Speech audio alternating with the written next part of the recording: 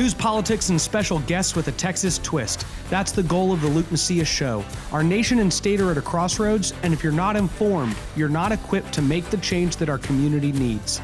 Join the conversation and join the cause for liberty today.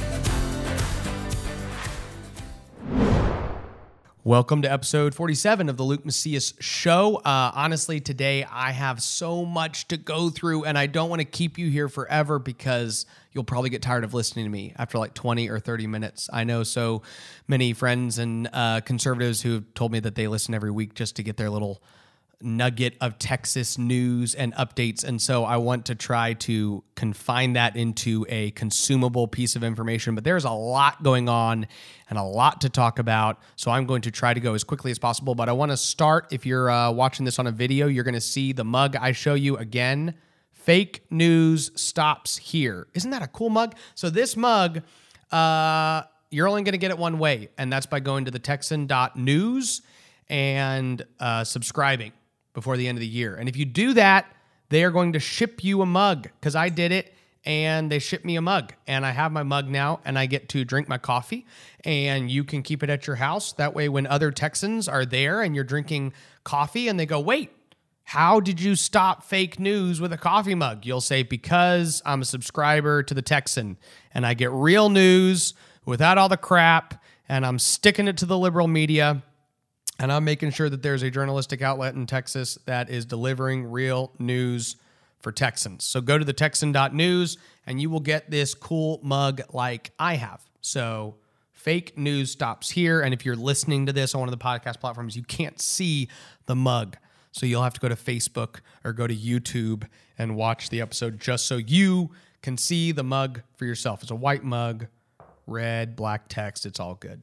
Okay, we have a ton to get to. So what I'm going to do is I'm going to break it up into addressing just a handful of federal things real quick, and we're going to move straight into state politics. So there's two things going on the federal side. One was that the Senate Judiciary Committee met to discuss the IG report, Inspector General's report, regarding the FBI's investigation of the Trump campaign. And for those of you who maybe saw snippets here and there, I would highly recommend that you go to Blaze TV, their YouTube channel, and just look for the Ted Cruz clip they have. They've got about a 5.5-minute clip that you need to watch for yourself, but it's just him exposing the reality that members within the FBI doctored evidence and literally gave the FISA court information that was opposite to what reality was in order to obtain warrants that gave them the ability to spy on the Trump campaign throughout the 2018 or throughout the 2016 elections. And so this is disturbing. Josh Hawley said something that I've said several times already, but during the conversation and during his first comments, he said, it doesn't surprise me, and I don't think most Americans should be that surprised that we now know that the government of Russia tried to impact our elections. And by the way, that's not Trump colluding with Russia. That's just the government of Russia trying to impact and manipulate our election results. That shouldn't surprise us, because nations like China and Russia are major actors on the global stage, and they're going to try to affect that. But what should really disturb us? It's the fact that our own government tried to manipulate and impact our elections, and tried to manipulate the citizens, and tried to investigate the presidential nominee of the opposite party to the one that was in power. And that is a major problem. And so go watch that. You can watch all sorts of other clips, but the one with Ted Cruz, he's our senator here in Texas, so please go do that. Chip Roy also, when it comes to the national stage, impeachment is a big issue. And Chip Roy came out with a very well-written op-ed in the National Review. And he is my congressman that I've mentioned several times because I love Chip Roy, and he's doing a phenomenal job in D.C. He is the top target in Texas by Democrats. And some people might argue that there's other top targets. I will tell you, Chip Roy is absolutely the top target because he's not just another Republican. He's actually a hardcore conservative, articulate warrior. who knows how to effectively navigate the legislative process in D.C. He can effectively navigate the swamp, and he's doing so to advance conservative principles, and they absolutely hate him for it. So Wendy Davis is running against him, and he is going to be a top target from now till November of 2020. He wrote an op-ed that many of you can go read, and it is at the National Review. The title is "No Impeachment, Let the American People Decide." He made a really good point in this and in an interview he had on Fox News with Chris Wallace, where he said that it's important to remember that our founders did not give us a recall of the president, which, you know, you saw in Wisconsin when they tried to recall Scott Walker, or a vote of no confidence. You don't take votes of no confidence on our president. They only gave us the impeachment process when the president commits high crimes and misdemeanors and is found guilty of high crimes and misdemeanors. And so he articulates really what impeachment is for and why Democrats have failed to make their case effectively. I am going to just read you a quick little excerpt, which I appreciate, and I think we should all appreciate. He said, "To determine the facts, I have largely sought to avoid the media circus while taking part in depositions, reading reports, and observing public hearings. As a former prosecutor and as a member of the House Oversight Committee, I believe it important to review the facts and then render judgment." And you can read his piece at the National Review to see what his judgment is. And then he makes a case for why Democrats have not made their own case for Trump being guilty of committing a crime. And so, I just recommend that y'all go listen to those issues. Okay, couple other quick updates for you. We also have the Tinsley case, and we have baby Tinsley, who is trying to be killed by a hospital in Fort Worth. And I don't think they would like me saying it that way, but it's absolutely what's happening. Cook's Children's has tried to end the life of this small 10-month-old girl who is under their care against the wishes of her mother. And this has caught a lot of attention. Representatives Tony Tinderholt and Tam Parker went down to the hospital on the day that the hospital was trying to end the child's life. And their efforts and the efforts of Texas Right to Life and other strong organizations stepped up and preserved her life. And so there was a very long case, and I'm sure we will be coming to you with more and more information, because in this case, Texas Right to Life made their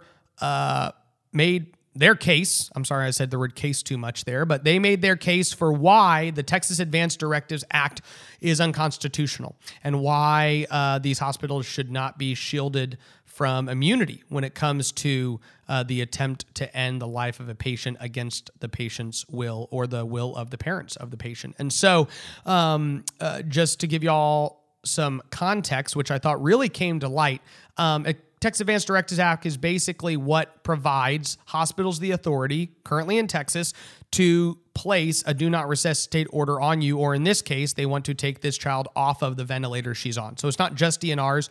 They want to actually remove her from the ventilator so that she will die.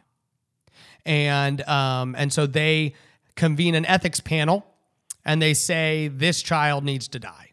And the ethics panel says, okay, this child shall die. Is her mom okay with it? No, she's absolutely not okay with it. But we think that it has to happen. And so the ethics panel places a 10-day rule on this child.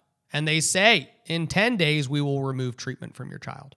And that is when everybody stepped into gear and said that is absolutely not going to happen. What the judge did was the judge granted an extension to the current clock through, I believe, January 2nd. The Texan also, since we're talking about them, have a piece on this that you can go read the full update on the Tinsley case there for what exactly happened. But the judge, Chief Justice Sandy Marion of the Fourth Court of Appeals, ruled an extension through January 2nd. So Tinsley will at least live through Christmas. Praise the Lord.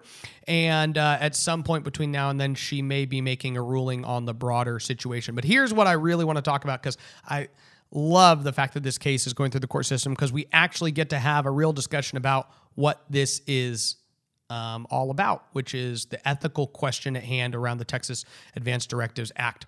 So Texas Alliance for Life and Texans for Life and the Texas Catholic Conference of Bishops and Texas Medical Association and Texas Hospital Association. By the way, the Texas Medical Association and the Hospital Association have both advocated for pro-choice policies in this state for quite some time. They are anti-life organizations, okay? And that's not all they lobby for, but the Texas Medical Association opposed the sonogram bill that we passed, which is a major pro-life victory in Texas. They opposed the ban on abortions. They actually supported third trimester abortions. So the Texas Medical Association has a long history of not understanding why and respecting life just in general. It's really sad because many of you know so many physicians that you trust, but unfortunately their lobby has decided to become an arm of the far left when it comes to the abortion issue and this issue when it comes to the end of life issue. So they submitted an amicus brief in which they disagreed with the Texas Attorney General, disagreed with Texas Right to Life, disagreed with so many of us who believe in parental rights and respecting all life. And they submitted, and I'm going to read just a couple excerpts to understand the opposition's position, okay? So this is from their amicus brief. So I'm not taking this out of context. It says, a medical intervention that could further prolong life can also, directly or indirectly, inflict significant suffering without proportionate benefit to the patient. When such an intervention would come near to the end of life, in a situation with no meaningful prospect for cure or recovery, a treating physician might believe that further interventions would inflict only harm, violating one of the oldest and most deeply held principles of medical ethics. These ethical principles protect doctors as well as patients. Really? As well as patients? These ethics protect patients so that doctors can end their life without their permission. This is what it says. Medical providers in these end-of-life situations face not only an ethical dilemma, but also feel concrete personal anguish over being the instrument used to inflict non-beneficial suffering on a patient. Now, I want to make sure you understand. Non-beneficial suffering on a patient, as defined by Texas Alliance for Life and the Texas Medical Association, means keeping the patient alive. Understand that. When they say this, they're talking about whatever. They're talking about leaving the respirator on Tinsley, okay? They're talking about whatever, like keeping her alive, the ventilator, the respirator. I don't even remember. I'm not a doctor, okay? But I'm pretty sure I understand ethics. So they feel personal anguish over inflicting this non-beneficial suffering on a patient. Family members of patients also go through their own decision-making process. Really? No, they don't get to decide. You've decided for them. But they say they go through their own decision-making process as they begin to have these conversations with their doctors, and then at their own pace and rooted in their own sincere sense of morality, come to grips with the reality of the hard choices facing. This is how we wish things happened. A doctor explained the situation. And by the way, there are times when you have to let go of a child or a loved one, an elderly person. Many of you will face that decision. I will probably potentially face that decision at some point. It could happen to any of us. And there will be a time in which you need to know it's time to let go. And then here is what they say. So this is what we discuss back and forth.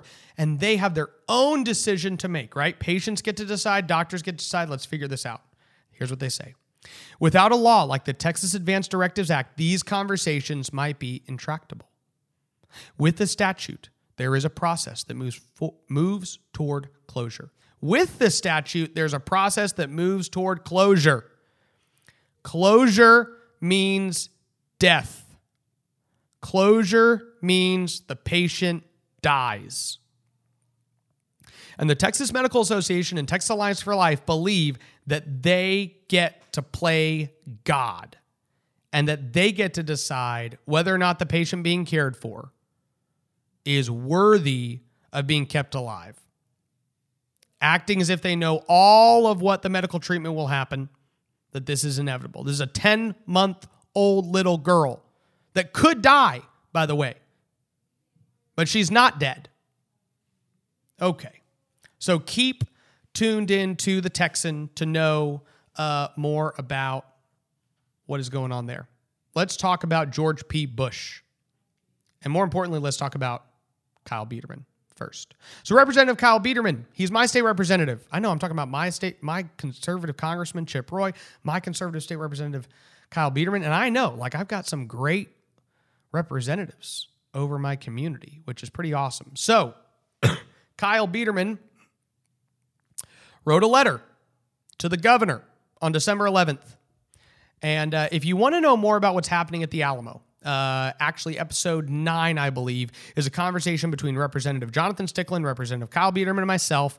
It's actually one of our more downloaded episodes, and it is going through the entire process of what's happening at the Alamo. I'm going to give you the very short version for those of you who don't actually want to go back and listen to episode 9. Basically, what happens is the city of San Antonio and the state of Texas, under the direction of George P. Bush, have entered into a plan to remake the Alamo. They call it the Reimagine the Alamo, okay? And they want to change the Alamo. They want to make it more beautiful. But in so doing, they want to focus less on the battle of the Alamo and more on the history of all that has happened on this plot of land. And they want to talk about the indigenous people that at one point lived here and the other things that happened within this plot of land. And this is something that most Texans are very upset about, because we actually see the Alamo as an icon of Texan, as a symbol of Texas, of our grit and determination, of our principles, of our willingness to stand, of our willingness for our people that came before us to have vision beyond just their own preservation, and vision that was willing to sacrifice ultimately to preserve the liberty and freedoms of their fellow Texans. So there's a lot of concern over what this means. And just to let you know, George P. Bush or the mayor could at any time veto the plan. So this is wholly within. Now, the mayor of San Antonio, Ron Nirenberg, is a very progressive liberal Democrat. So he's loving it right now, to be honest. He's like driving this train and going, man, this is awesome. George P.'s going along with everything I want him to do. Let's keep going. So Kyle Biederman writes a letter. He said, Governor Abbott, this was to Governor Abbott on December 11th. Governor Abbott, we fellow Texans call on you in the name of liberty, patriotism, and everything that is dear in Texas to join with us to stop the removal of the cenotaph from the Alamo battlefield. And the cenotaph is the tomb that has been erected that, basically exemplifies and personifies and recognizes the defenders of the Alamo. Okay. And I hope I'm saying that correctly, but that's basically what the cenotaph is. And so part of the plan is to remove this. Again, going back to the fact that it's becoming less about what happened at the Alamo and more about the whole history of everything that's ever happened on this piece of dirt. Many thoughtful people have responded. This is back to the letter. Many thoughtful people have responded in dismay to the efforts to dismantle and move the Alamo cenotaph, but their voices have been ignored. On behalf of our fellow citizens and patriots, I appeal to you with all the honor and reverence due to the governor of this great state of Texas to take immediate action to protect the monument to the brave defenders of the Alamo. With all due respect, your silence to date has emboldened those seeking to whitewash Texas history. The plan to disgrace the Alamo defenders and move the cenotaph is being rushed for political cause. If this action is not reconsidered, we will all regret this as an avoidable travesty. Your silence or inaction will be recorded in the history of not only Texas, but America and the world. Governor, I plead to you to stand for what is right at this moment in time. Your leadership is not only needed, but required. The dismantling and removing the sacred cenotaph is on schedule to be accomplished before the end of the year in the dead of night. Governor, our request is simple and our cause is just. We ask that you, as the one leader in Texas capable of exercising your bully pulpit and the powers of your office, to immediately halt these efforts. On behalf of Texans, I again appeal to you to protect and defend the sanctity of this monument. So, later that day, and let me explain to you. So I guess somebody somewhere said something about George P. Bush, and like when I say somebody somewhere, I mean even in George P. Bush's post, he didn't even say who made this post. It's not somebody of like significant repute. Just some activists out there hears that there's going to be a statue of Santa Anna erected on the Alamo battlefield. Okay. And this is what happens, right? Information gets spread out, the game of telephone, and people go, I heard this. So some guy out there, some guy, I don't even know who he is, says, I heard that Santa Anna statue is going up at the Alamo, and George P. Bush signed off on it. And George P. Bush was not happy about this accusation. And so the same day that Kyle Biederman wrote a letter to the governor saying, we got to do something about this, some random guy out there says this, and George W. Bush wants to draw attention to this man's words. So he posts, "One must ask themselves, why am I being accused of honoring the murderous dictator Santa Anna? Is it because my mother, now a naturalized citizen, is from Mexico? I was born in Houston. My wife is from San Angelo. My boys were born, you guessed it, here in Texas. As a United States Navy veteran who deployed to Afghanistan, I know exactly what it means to be loyal to the American flag, this country, and this great state. The idea that I would ever place a statue of Santa Anna at the Alamo is patently false. Enough is enough. This is not right lie, and is quite, frankly, flat out racist." Now, I just have a couple problems with this statement. One is the fact that George P. Bush is most definitely playing the victim here. I mean,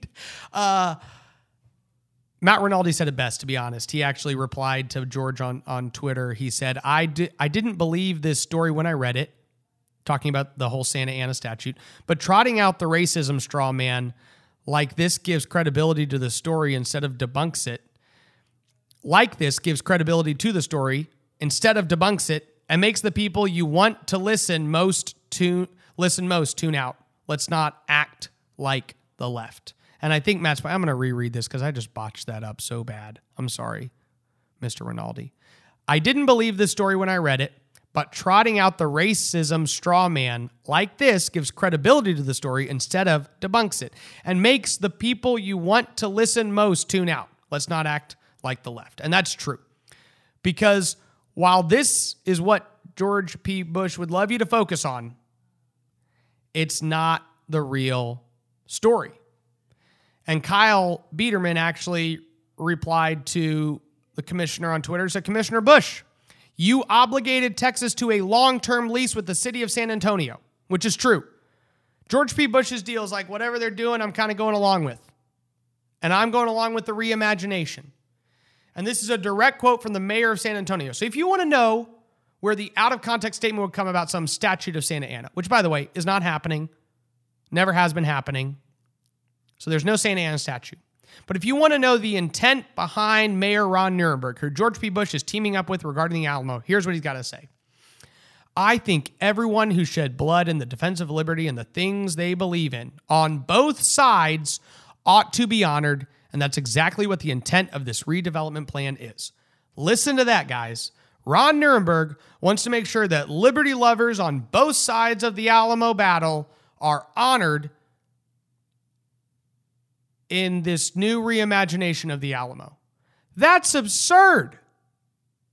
That's like erecting a World War II monument and saying, we'd really like to honor the Nazis that were also fighting for their country.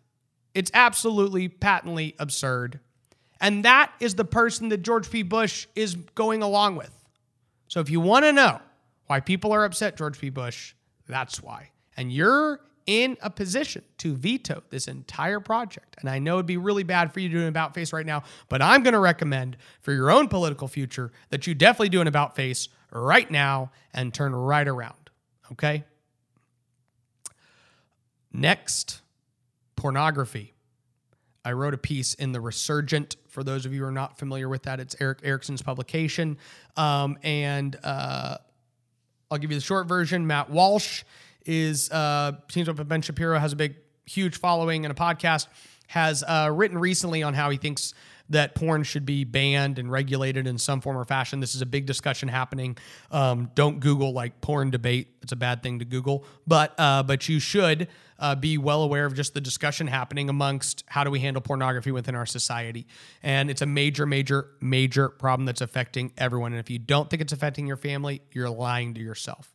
So figure out how it's affecting your family.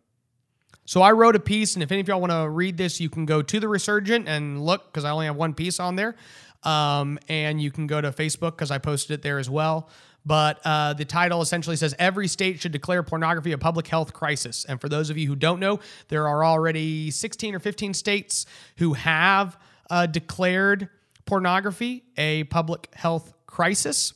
And I think it is. And I think when you dig back the ramifications of pornography on society, it can be deemed as such. We deem a whole lot of other things public health crises. They're probably not nearly as bad. And so I would encourage you to go and read that article and let me know what you think. Either send me a message through my website or you can comment there directly on the article. But I do think that a conversation around pornography is long overdue, and I'm glad it's being had. I'm not sure I completely agree with Matt Walsh's all of his conclusions, but I think he's bringing out some interesting perspectives. And one I'll kind of bring to light that I think is interesting is one of the points Matt makes is that, when that the internet is somewhat of a public platform. And the truth is that there are a lot of young children who encounter pornography who don't provide their consent. And so they're in some way being abused through the proliferation of pornography that is fed on the internet and gets its way into these children's hands, right? And so, we don't let a 6-year-old go into a certain bars, right? I'm sorry, we can't come in here, or club or whatever. And so just the idea of, is there at some point, and you couldn't walk in with your kid to a strip club, I don't think. Maybe I'm wrong. I've never been to a strip club, so I wouldn't be the one to ask. But the idea being, is there some way to restrict people's access? And one of the things I know it's been discussed at some point that I think should be considered is just making sure that internet providers provide a automatic porn filter at the point of the internet coming into the home. And so I think that's been discussed actually around the world before, not just in our nation. And so that's something that can be further discussed from a policy position. But anyways, for those of you who are interested in this discussion, I would go follow Matt Walsh. He's writing at the Daily Wire and has some phenomenal pieces on this issue. There's other people who have commented on it as well, but it's something to definitely consider. And then last but not least, I'm going to talk very briefly about Rick Miller. Rick Miller was a state representative who made an absolutely asinine comment regarding why his opponents were running against him, that 2 of them were Asian, and they were running because there's a big Asian population in his district that's been growing, and so they're running against him in the Republican primary because they're Asian. He did not say something racist, okay, and George P. Bush also called this racist, so I don't know what George P.'s deal about racism is, because racism is horrendous, but racism loses its sting when you just throw it out anytime somebody refers to someone's nationality in any way. So Rick Miller was not making a racist statement. And Rick, if you ever listen to this, I'm sorry for how you were treated. I should also probably say that I would not support your reelection because I don't think you did a great job as a state representative. I really do not. And so, but that doesn't justify the weird standard that's being created by Republican officials. And this is what I want to kind of draw quick attention to. So I wrote an op-ed in the Texas Scorecard that was published, I believe, last Thursday. And in it, I just tried to also at least lay out the disturbing trend of a vague standard that's being set by Republicans. Because what happened was Rick made this statement. It came out in the Houston Chronicle, and then the governor reneged his endorsement.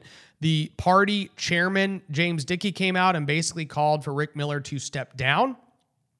And, thus ensued this entire situation. I'm really concerned. And I'm concerned because I don't know what behavior is worthy of condemning and not. I don't know what behavior requires you to call somebody not worth being a state representative and what loses you support. Dustin Burrows is somebody who I've talked to about on this program, but Dustin Burrows was in a meeting with Michael Sullivan where they tried to offer him state official favors in exchange for campaign involvement, and that is absolutely wrong. And then they went out and tried to cover it up and tried to lie about it. And when Michael came out and said, I have a recording of this entire conversation, and by the way, this, y'all should know this, or this, unless this is like your first episode you're listening to, since I talked about this like 10 episodes in a row. But this led to Dennis Bonnen leaving office. Our Speaker of the House has said, I'm not running for re-election. He will not be a state representative anymore, which is a great win for honesty and transparency and truth in Texas.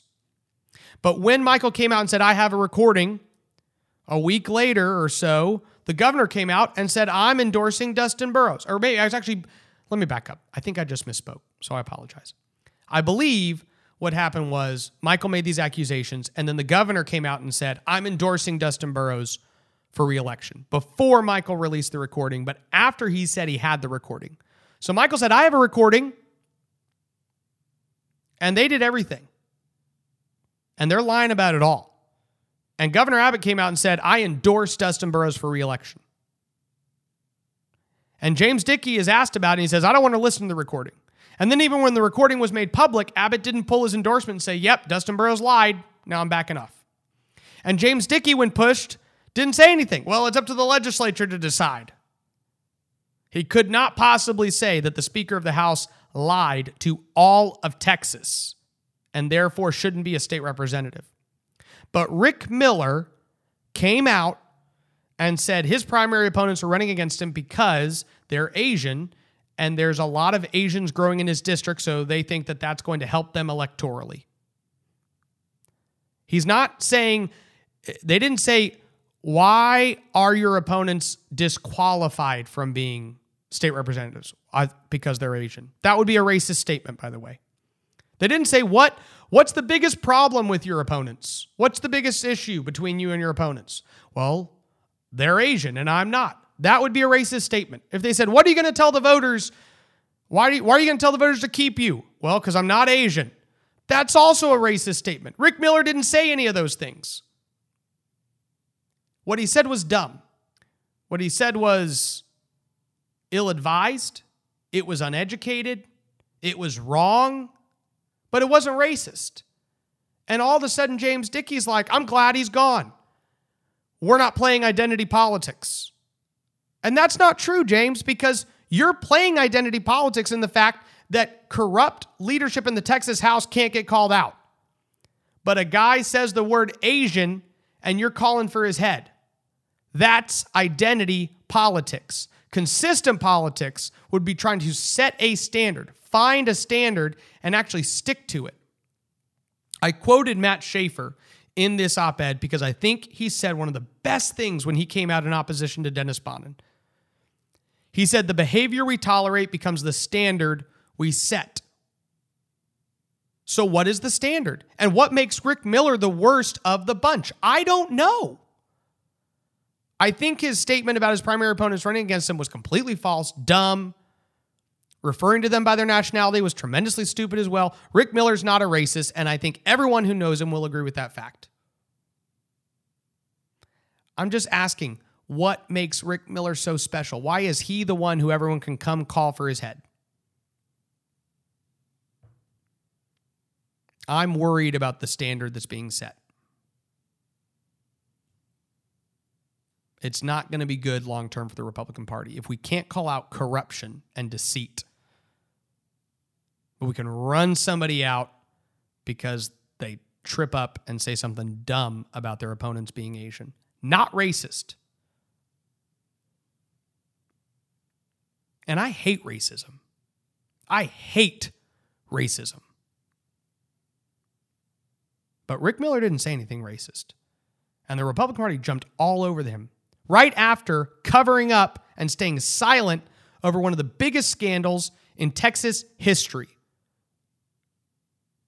50 years from now, if you're taking a Texas government course, you are going to read about the corrupt Speaker Dennis Bonnen. It's going to be in your textbook. I guarantee it. You're not going to hear anything about Rick Miller. Nobody's going to know about Rick Miller. One of these issues was significant, and people ignored it. Luckily, enough people stood up to force Dennis out.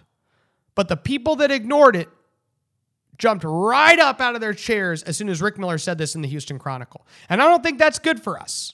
I really don't think that's good for our party or our state. And I think I've talked long enough. So with that, we're going to close this episode out. I'm going to close, if you're still listening to this, okay? I'm going to close with this. You need to join the Texan, okay? You do. If you're still listening to this recording, you either really don't like me and want to know everything I say, because you're, I don't know, working against me. Or you actually are a conservative somewhere in the nation, hopefully in Texas. And in that case, you should be a subscriber to the Texan. It's so cheap. You're paying like $90 a year. It's like $8 a month. It's like 2 Starbucks. And that is paying an organization that's providing real news to Texas. And if you do it before the end of the year, you're going to get this super cool mug. Fake news stops here. See it? For those of you watching the video. And if you're listening, just go to thetexan.news. You'll see it there. Do it before the end of the year. I'd highly recommend it. I'm a paying subscriber to the Texan. I did it like the first week. I've loved everything they put out since. I don't know everything. I haven't read everything they've put out since. I've read 20% of what they put out, maybe 10. But everything I've read, I've loved. And you're probably going to read some stuff that I won't read because you and I probably have slightly different tastes in the things that we try to consume on a daily basis. But you should do it. I'd recommend it. Thank you so much for listening. Please subscribe. If you're also listening to this still, just review us. Come on. Just leave a little review. It helps us rise in different rankings when people are searching Texas and politics and all sorts of stuff. So just leave a review. Thank you for listening to The Luke Macias Show. If you value this content and want our message to spread, please consider 3 of the following steps. 1, subscribe to the podcast on whatever platform you're listening to us on and leave us a review. 2, visit LukeMacias.com and sign up for our email alerts. And 3, follow Raz and I on Twitter and visit my Facebook page at facebook.com/Luke Macias, Texas. Again, that's facebook.com/Luke Macias, Texas. Thank you so much, and God bless.